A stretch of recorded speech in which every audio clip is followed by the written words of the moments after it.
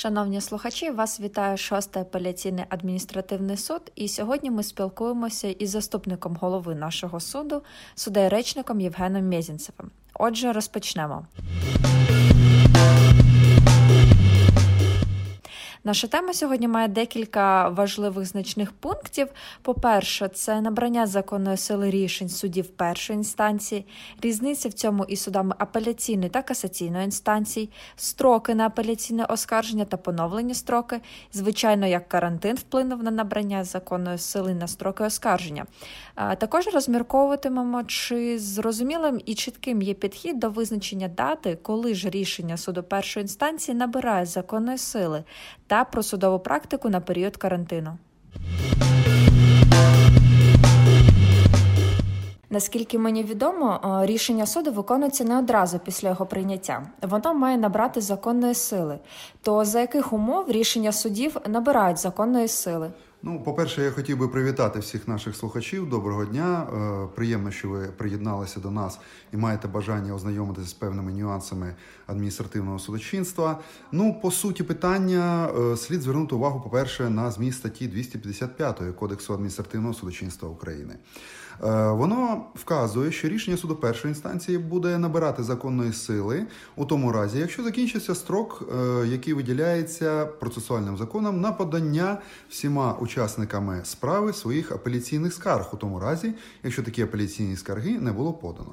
Зокрема, якщо така апеляційна скарга на рішення суду першої інстанції була подана, тоді рішення суду першої інстанції, якщо його, звичайно, не скасовує апеляційний суд, воно буде набирати законної сили після того, як завершуються апеляційні процедури по суті. Тобто, або апеляційний розгляд закінчується поверненням апеляційної скарги, або відмовою у відкритті, наприклад, вказаної скарги, чи закриття апеляційного провадження як помилково відкритого, чи за інших підстав. Або у тому разі, якщо приймається судом апеляційної інстанції, приймається постанова за наслідками апеляційного перегляду. Знов-таки, та, що залишає рішення суду першої інстанції без змін. Тобто учасник справи не повинен одразу радіти після, наприклад, перемоги в суді першої інстанції, так, а повинен почекати терміну по подачі апеляційної скарги. Звичайно, він порадіти може. Наразі він має все ж таки дочекатися того, як рішення набере законної сили, оскільки результат його роботи в судовому процесі залежатиме саме від суду апеляційної інстанції, у тому разі, якщо надійде апеляційна скарга. Якщо звернутися, наприклад, до наступної статті КАС 256, слід звернути увагу, що ухвали суду першої інстанції все ж таки трішечки інакше набирають законної сили, ніж рішення суду першої інстанції. Зокрема, за загальним правилом, ухвала суду першої інстанції набирає законної сили одразу після того, як вона була проголошена і підписана суддею. Стосовно прикладу такого випадку, загальним правилом визначається, що ухвала набирає законної сили негайно після її проголошення. Наразі є винятки. Вони мають бути прямо передбачені Кодексом адміністративного судочинства. Як один з небагатьох випадків такого винятку, я можу навести, наприклад, частину 8 статті 59 КАС. Зокрема, ця норма регулює передачу справи до іншого суду за підсудністю і визначається законом, що така передача здійснюється після закінчення строку на апеляційне оскарження ухвали про передачу. Або, наприклад, після того, як така ухвала про передачу за підсудністю до іншого суду буде залишена в силі апеляційним судом. Звичайно, ця норма прямо не визначає, що набирає законної сили це рішення, судове рішення, я маю на увазі ухвалу про передачу, лише після закінчення строку на апеляційне оскарження. Прямої норми немає, втім є чітке зазначення, що здійснювати процесуальні дії за такою ухвалою можливо лише після того, як закінчиться строк на апеляційне оскарження. Зверніть увагу, що норми статей 325-359 Кодексу адміністративного судочинства визначають, що ті рішення, які приймаються судами апеляційної і касаційної інстанції, набирають законної сили одразу після їх прийняття. Це мається на увазі відносно постанови, або з дати проголошення. Я маю на увазі такі судові рішення, як ухвали. Зокрема, це певна специфіка касаційної і апеляційної інстанції. Будь-які рішення, які приймаються судами цих інстанцій, набирають законної сили без відповідного відтермінування. Зверніть увагу, що ухвали, які постановляються і апеляційним, і касаційним судом вже поза межами судового засідання, наприклад, у письмовому провадженні або в судовому засіданні за відсутності явки всіх учасників справи, вони набирають законної сили з моменту їх підписання суддями або відповідно суддею. Щойно ми проговорили з вами про апеляційне і касаційне оскарження. Давайте зупинимося на апеляційному оскарженні, а саме, які є строки на апеляційне оскарження судових рішень, судів першої інстанції та як їх обчислюють. Для того, щоб розібратися з цією проблемою, ми маємо звернутися до статті 295 Кодексу адміністративного судочинства. Зокрема, вказується на те, що рішення суду першої інстанції може бути оскаржене в апеляційному порядку протягом 30 днів. Слід звернути увагу і практикуючих юристів, і науковців на тому, що закон визначає саме термін у 30 днів для можливості оскарження рішення суду першої інстанції, а не місяць. Тому в будь-якому разі слід звертати увагу, скільки все ж таки у поточному місяці днів, в якому приймається рішення суду першої інстанції. Оскільки, наприклад, якщо таких днів 31, то рішення, яке прийнято, наприклад, 1 чи 5 січня, набере законної сили 4 лютого, а не 5 лютого.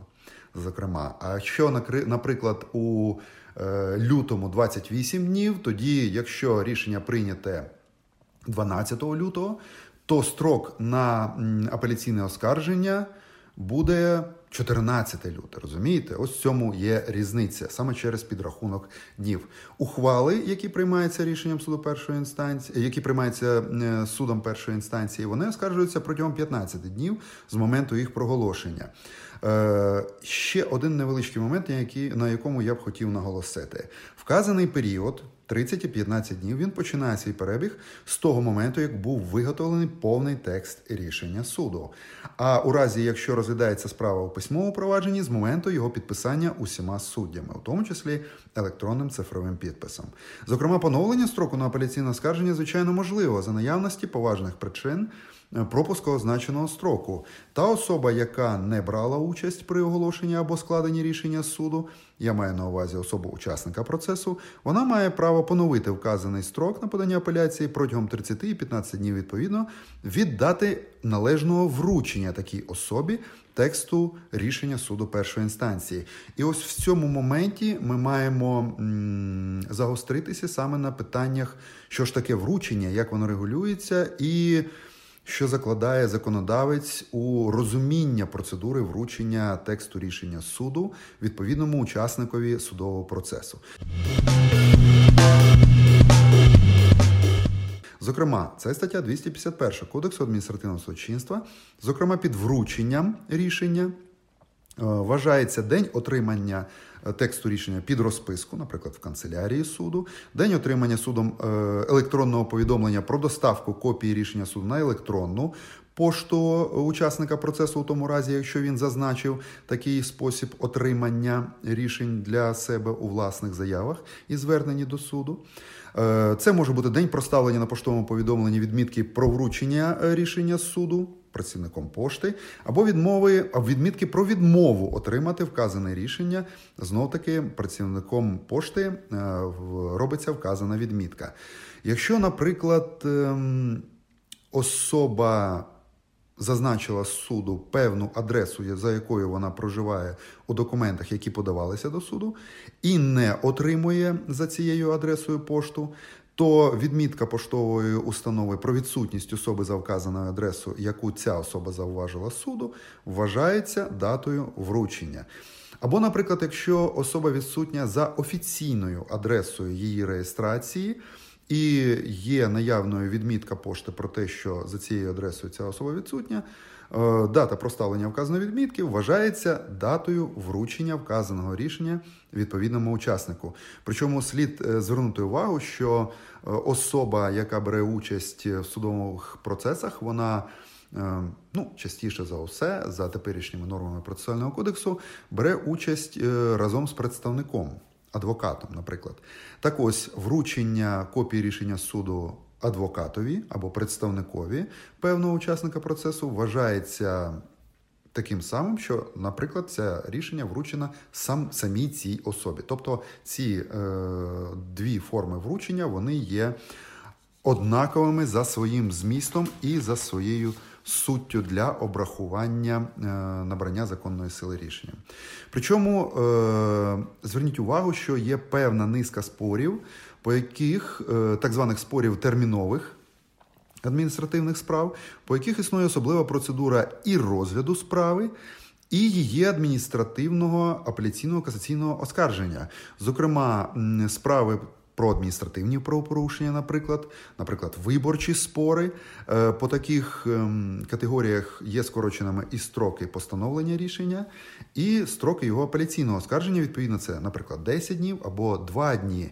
І, наприклад, оскарження в апеляційному порядку рішення по справах у спорах по мирних зібраннях, воно має бути здійснене не пізніше наступного дня після проголошення такого рішення суду. Ось ці питання регулюються статтями 268, 289 Кодексу адміністративного судочинства. При цьому зверніть увагу, знову-таки, що переважна кількість термінових справ, вона передбачає проголошення повного тексту рішення саме в судовому засіданні.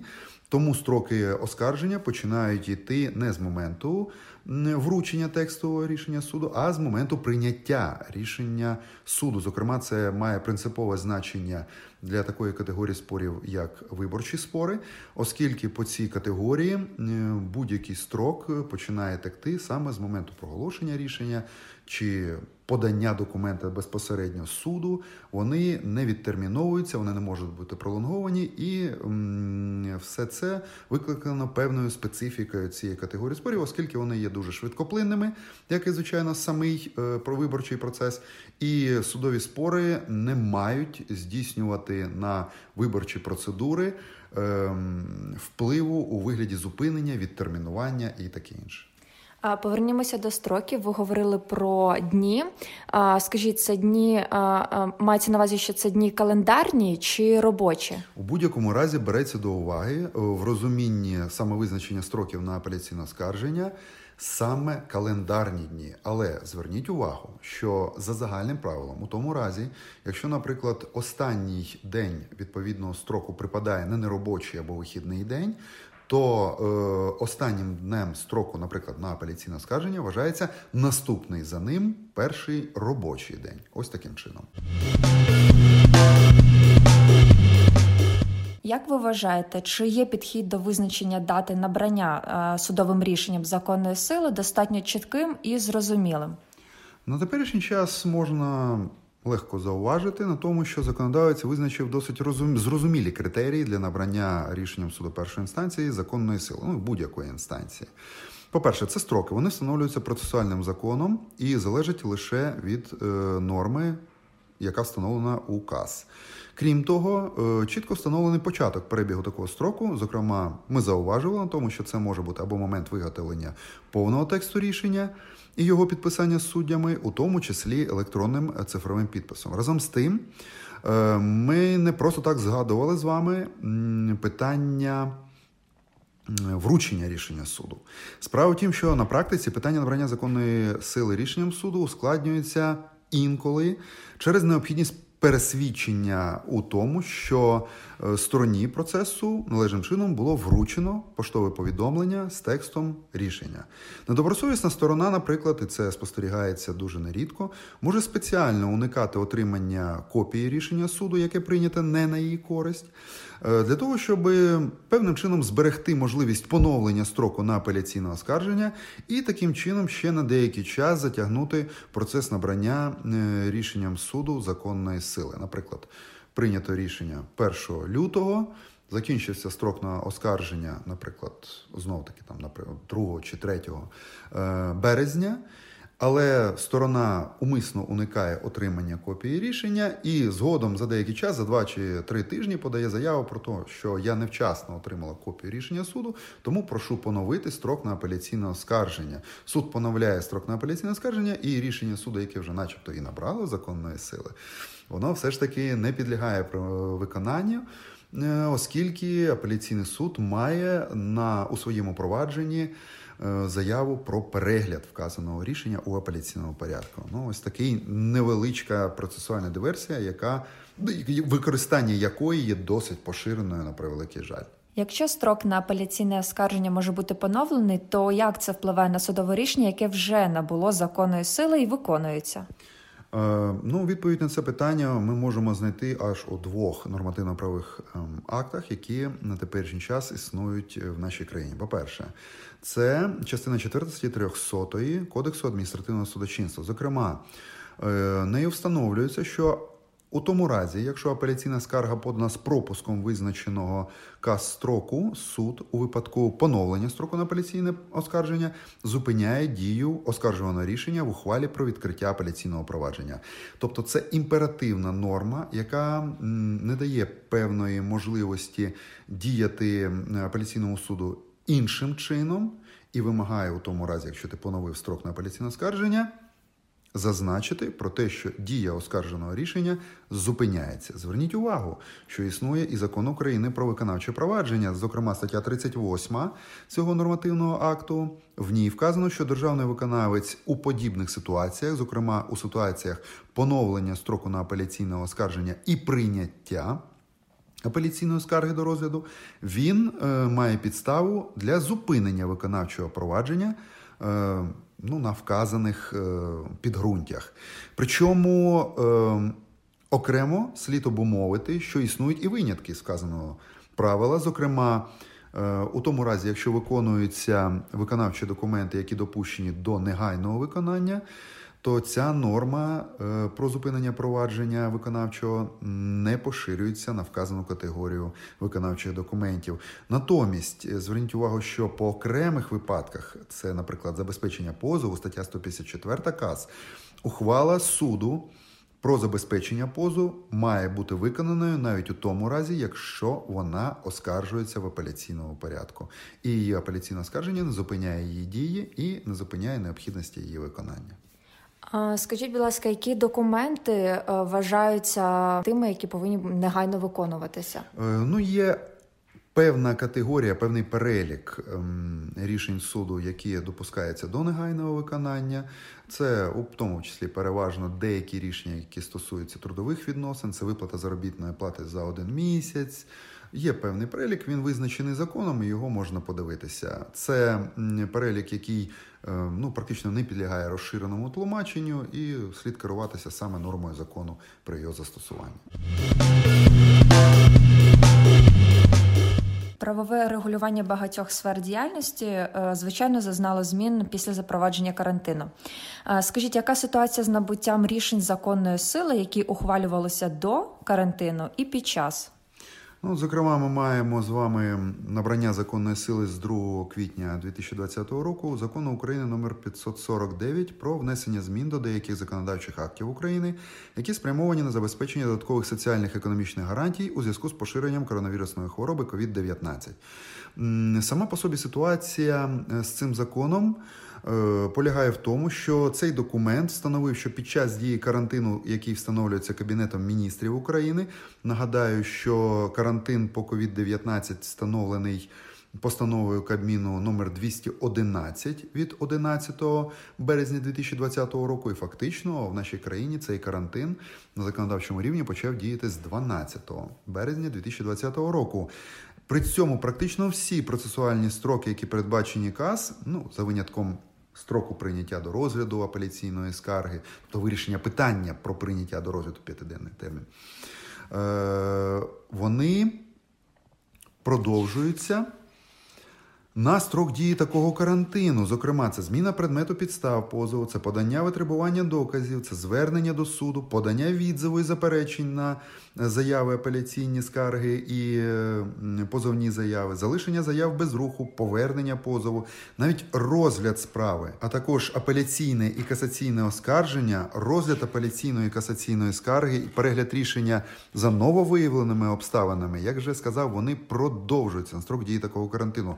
Я звертаю вашу увагу на те, що, наприклад, на моїй практиці, я працюю з 2004 року суддею, подібного роду заходів, які б відтерміновували всі процесуально-практично строки розгляду судового спору, це безпрецедентна ситуація, і такого не було, принаймні на моїй пам'яті. Це перший випадок, і певним чином ми зараз перебуваємо в такій унікальній досить ситуації.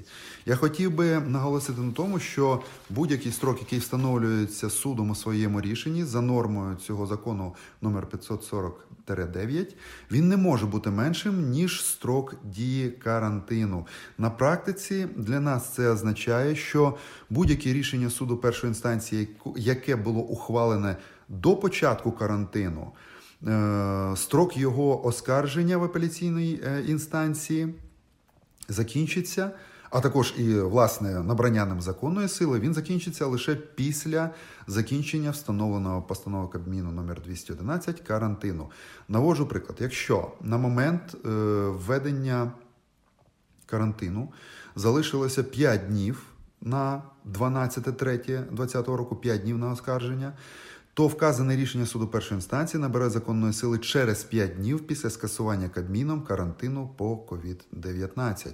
А ті рішення суду першої інстанції, які ухвалені під час карантину, у будь-якому разі наберуть законної сили лише після офіційного припинення цього карантину, плюс відповідний строк на апеляційне оскарження, звичайно, 30 днів, 15 днів для ухвал, і скорочені терміни для рішень судів по термінових справах. Що ми маємо на практиці? На практиці ми маємо те, що будь-які рішення суду першої інстанції, які приймаються під час карантину, вони не набирають законної сили до кінця карантину. І особи, які навіть, скажімо, простими словами, виграли справу і начебто мають отримати виконавчий документ, до кінця карантину такої можливості не мають, бо їх рішення не набирають законної сили. Будь-які процесуальні дії суду, відкладення розгляду справи, залишення без руху, витребування доказів, як я вже казав, вони не можуть вчинятися і призначатися раніше, ніж дата закінчення карантину. На сьогоднішній момент, тобто на 20 травня 2020 року, це 22 травня 2020 року, якщо, звичайно, такий строк не буде продовжений Кабінетом міністрів. Хоча навіть ось у теперішній час, буквально вчора, вже пролунали такі повідомлення про те, що Міністерство охорони здоров'я, воно буде пропонувати Кабміну продовжити строк дії такого карантину до принаймні 22 червня. Хоча офіційне рішення стосовно цього питання ще не приймалося. Тобто сьогодні, 20 травня, суд може відкласти розгляд справи і призначити її, наприклад, на 25 травня. Але якщо завтра приймуть рішення про те, що строк дії карантину продовжений до 22 червня, то відкласти розгляд справи суд не буде мати іншої можливості, як після 22 червня. Зрозуміло, в чому тут різниця? І серйозною відмінністю, на якій я вже наголошував стосовно рішень, які приймаються судом касаційної інстанції і апеляційної інстанції, є те, що вони набирають законної сили одразу без відтермінування, як і раніше. У ситуації з карантином чи зазнали зміни і строки на оскарження судових рішень? Поки що ми не маємо жодних змін у цій частині, у цій галузі. Зокрема, всі встановлені Кодексом адміністративного судочинства строки на оскарження, вони залишаються незмінними. Втім, беріть до уваги, що вони всі продовжені на строк дії карантину. Таким чином, маємо ситуацію, коли чим довше його будуть пролонгувати Кабінет міністрів буде пролонгувати цей термін, тим довшими ці строки і будуть. Зокрема, на теперішній час, на цей момент, продовження строків, які встановлюються для апеляційного оскарження, становить 2 місяці і 10 днів. Тобто це різниця між 12 березня 2020 року і 22 травня 2020 року, як існуюча на теперішній час гранична дата чинності поточного карантину. Це серйозна проблема, я вважаю, для тих справ, які є терміновими. В першу чергу в мене викликає занепокоєння те, що у цьому році у нас має відбутися місцеві вибори. І, звичайно, по цих місцевих виборах, очевидно, будуть відповідні заяви про порушення прав і інтересів учасників виборчого процесу у вказаних місцевих виборах.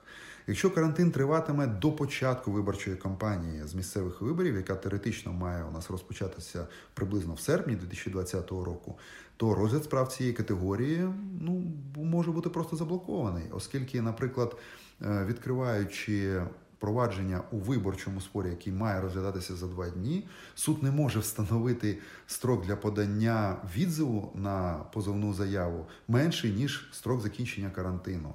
А якщо строк закінчення карантину буде місяць після того, як подана позовна заява, суд і не може встановити іншого строку. Тому я сподіваюся, що до того моменту, як ми війдемо у цю виборчу кампанію стосовно місцевих виборів в Україні, а вони будуть всеукраїнськими, все ж таки законодавець внесе певні зміни у законодавство, яке регулює питання строків оскарження подібного роду категорій спорів, саме термінових. На теперішній час ми маємо інформацію про те, що Верховна Рада прийняла у першому читанні законопроект номер 3383.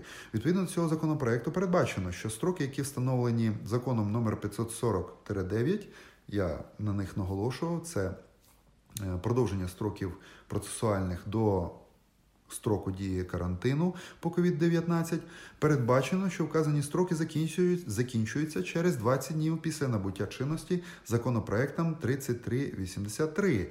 Натомість процесуальні строки по Кодексу адміністративного судочинства, вони будуть продовжуватися і поновлюватися не автоматично, як за чинним законом, а лише за заявою учасника судового процесу або особи, яка не брала участь у справі, але суд вирішив питання про її права та обов'язки. Чесно кажучи, викликає певне занепокоєння перспектива прийняття такого законопроекту. По-перше, поки що ми не маємо чіткого бачення стосовно строків прийняття цього законопроекту, і чи він буде прийнятий взагалі у другому читанні і в цілому. Але за наявності такої редакції, яка передбачена законопроектом 3383, відкриється досить широке поле для маніпуляцій процесуальними строками з боку сторін процесу, оскільки, знов-таки, по термінових справах сторони зможуть подавати заяви, які будуть на кінець строку дії карантину продовжувати певні строки.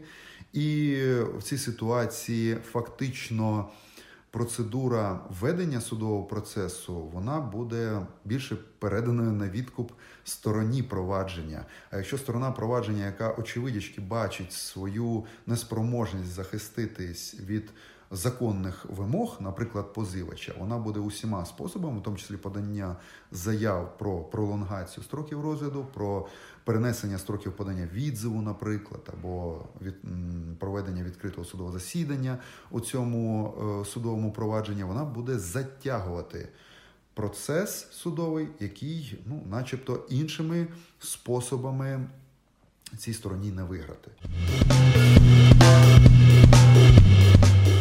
Яке практичне застосування цих змін і чи є судова практика однаковою? З практичної точки зору я одразу хотів би відзначити, що спостерігається з початку дії карантину, тобто з середини березня цього року, певне зменшення кількості апеляційних скарг, які надходять до Шостого апеляційного адміністративного суду. Якщо відсторонитися від аналізу, чому так відбувається, можна припустити, що оскільки рішення суду першої інстанції не набирають законної сили протягом встановленого 30-денного строку, у учасників процесу зараз є набагато більше часу для ретельної, якісної підготовки апеляційних скарг, і, звичайно, вони користуються цією можливістю. Але ось буквально у теперішній час, тобто у травні місяці, ми вже спостерігаємо те, що кількість апеляційних скарг, які надходять до нас на розгляд, є приблизно такого ж рівня, як і до карантинної. Тобто люди підготувалися, фактично обмеження на роботу адвокатів Кабінетом міністрів на теперішній час зняті, і адвокати працюють досить ефективно у інтересах своїх підзахисних і своїх довірителів. Хочу зауважити, що по практиці Шостого апеляційного адміністративного суду по встановленню процесуальних строків для сторін, наприклад, це дати призначення засідання, час залишення заяви без руху, час витребування доказів, і щось на кшталт того, то їх формулювання, які використовують судді, є, в принципі, трішечки відмінними. Вони можуть бути, перший варіант, це встановлюється строк, наприклад, подання доказів оплати судового збору після закінчення карантину по COVID-19. Плюс, наприклад, дається певна кількість днів після закінчення цього карантину. Це може бути 5 днів, це може бути 10 днів.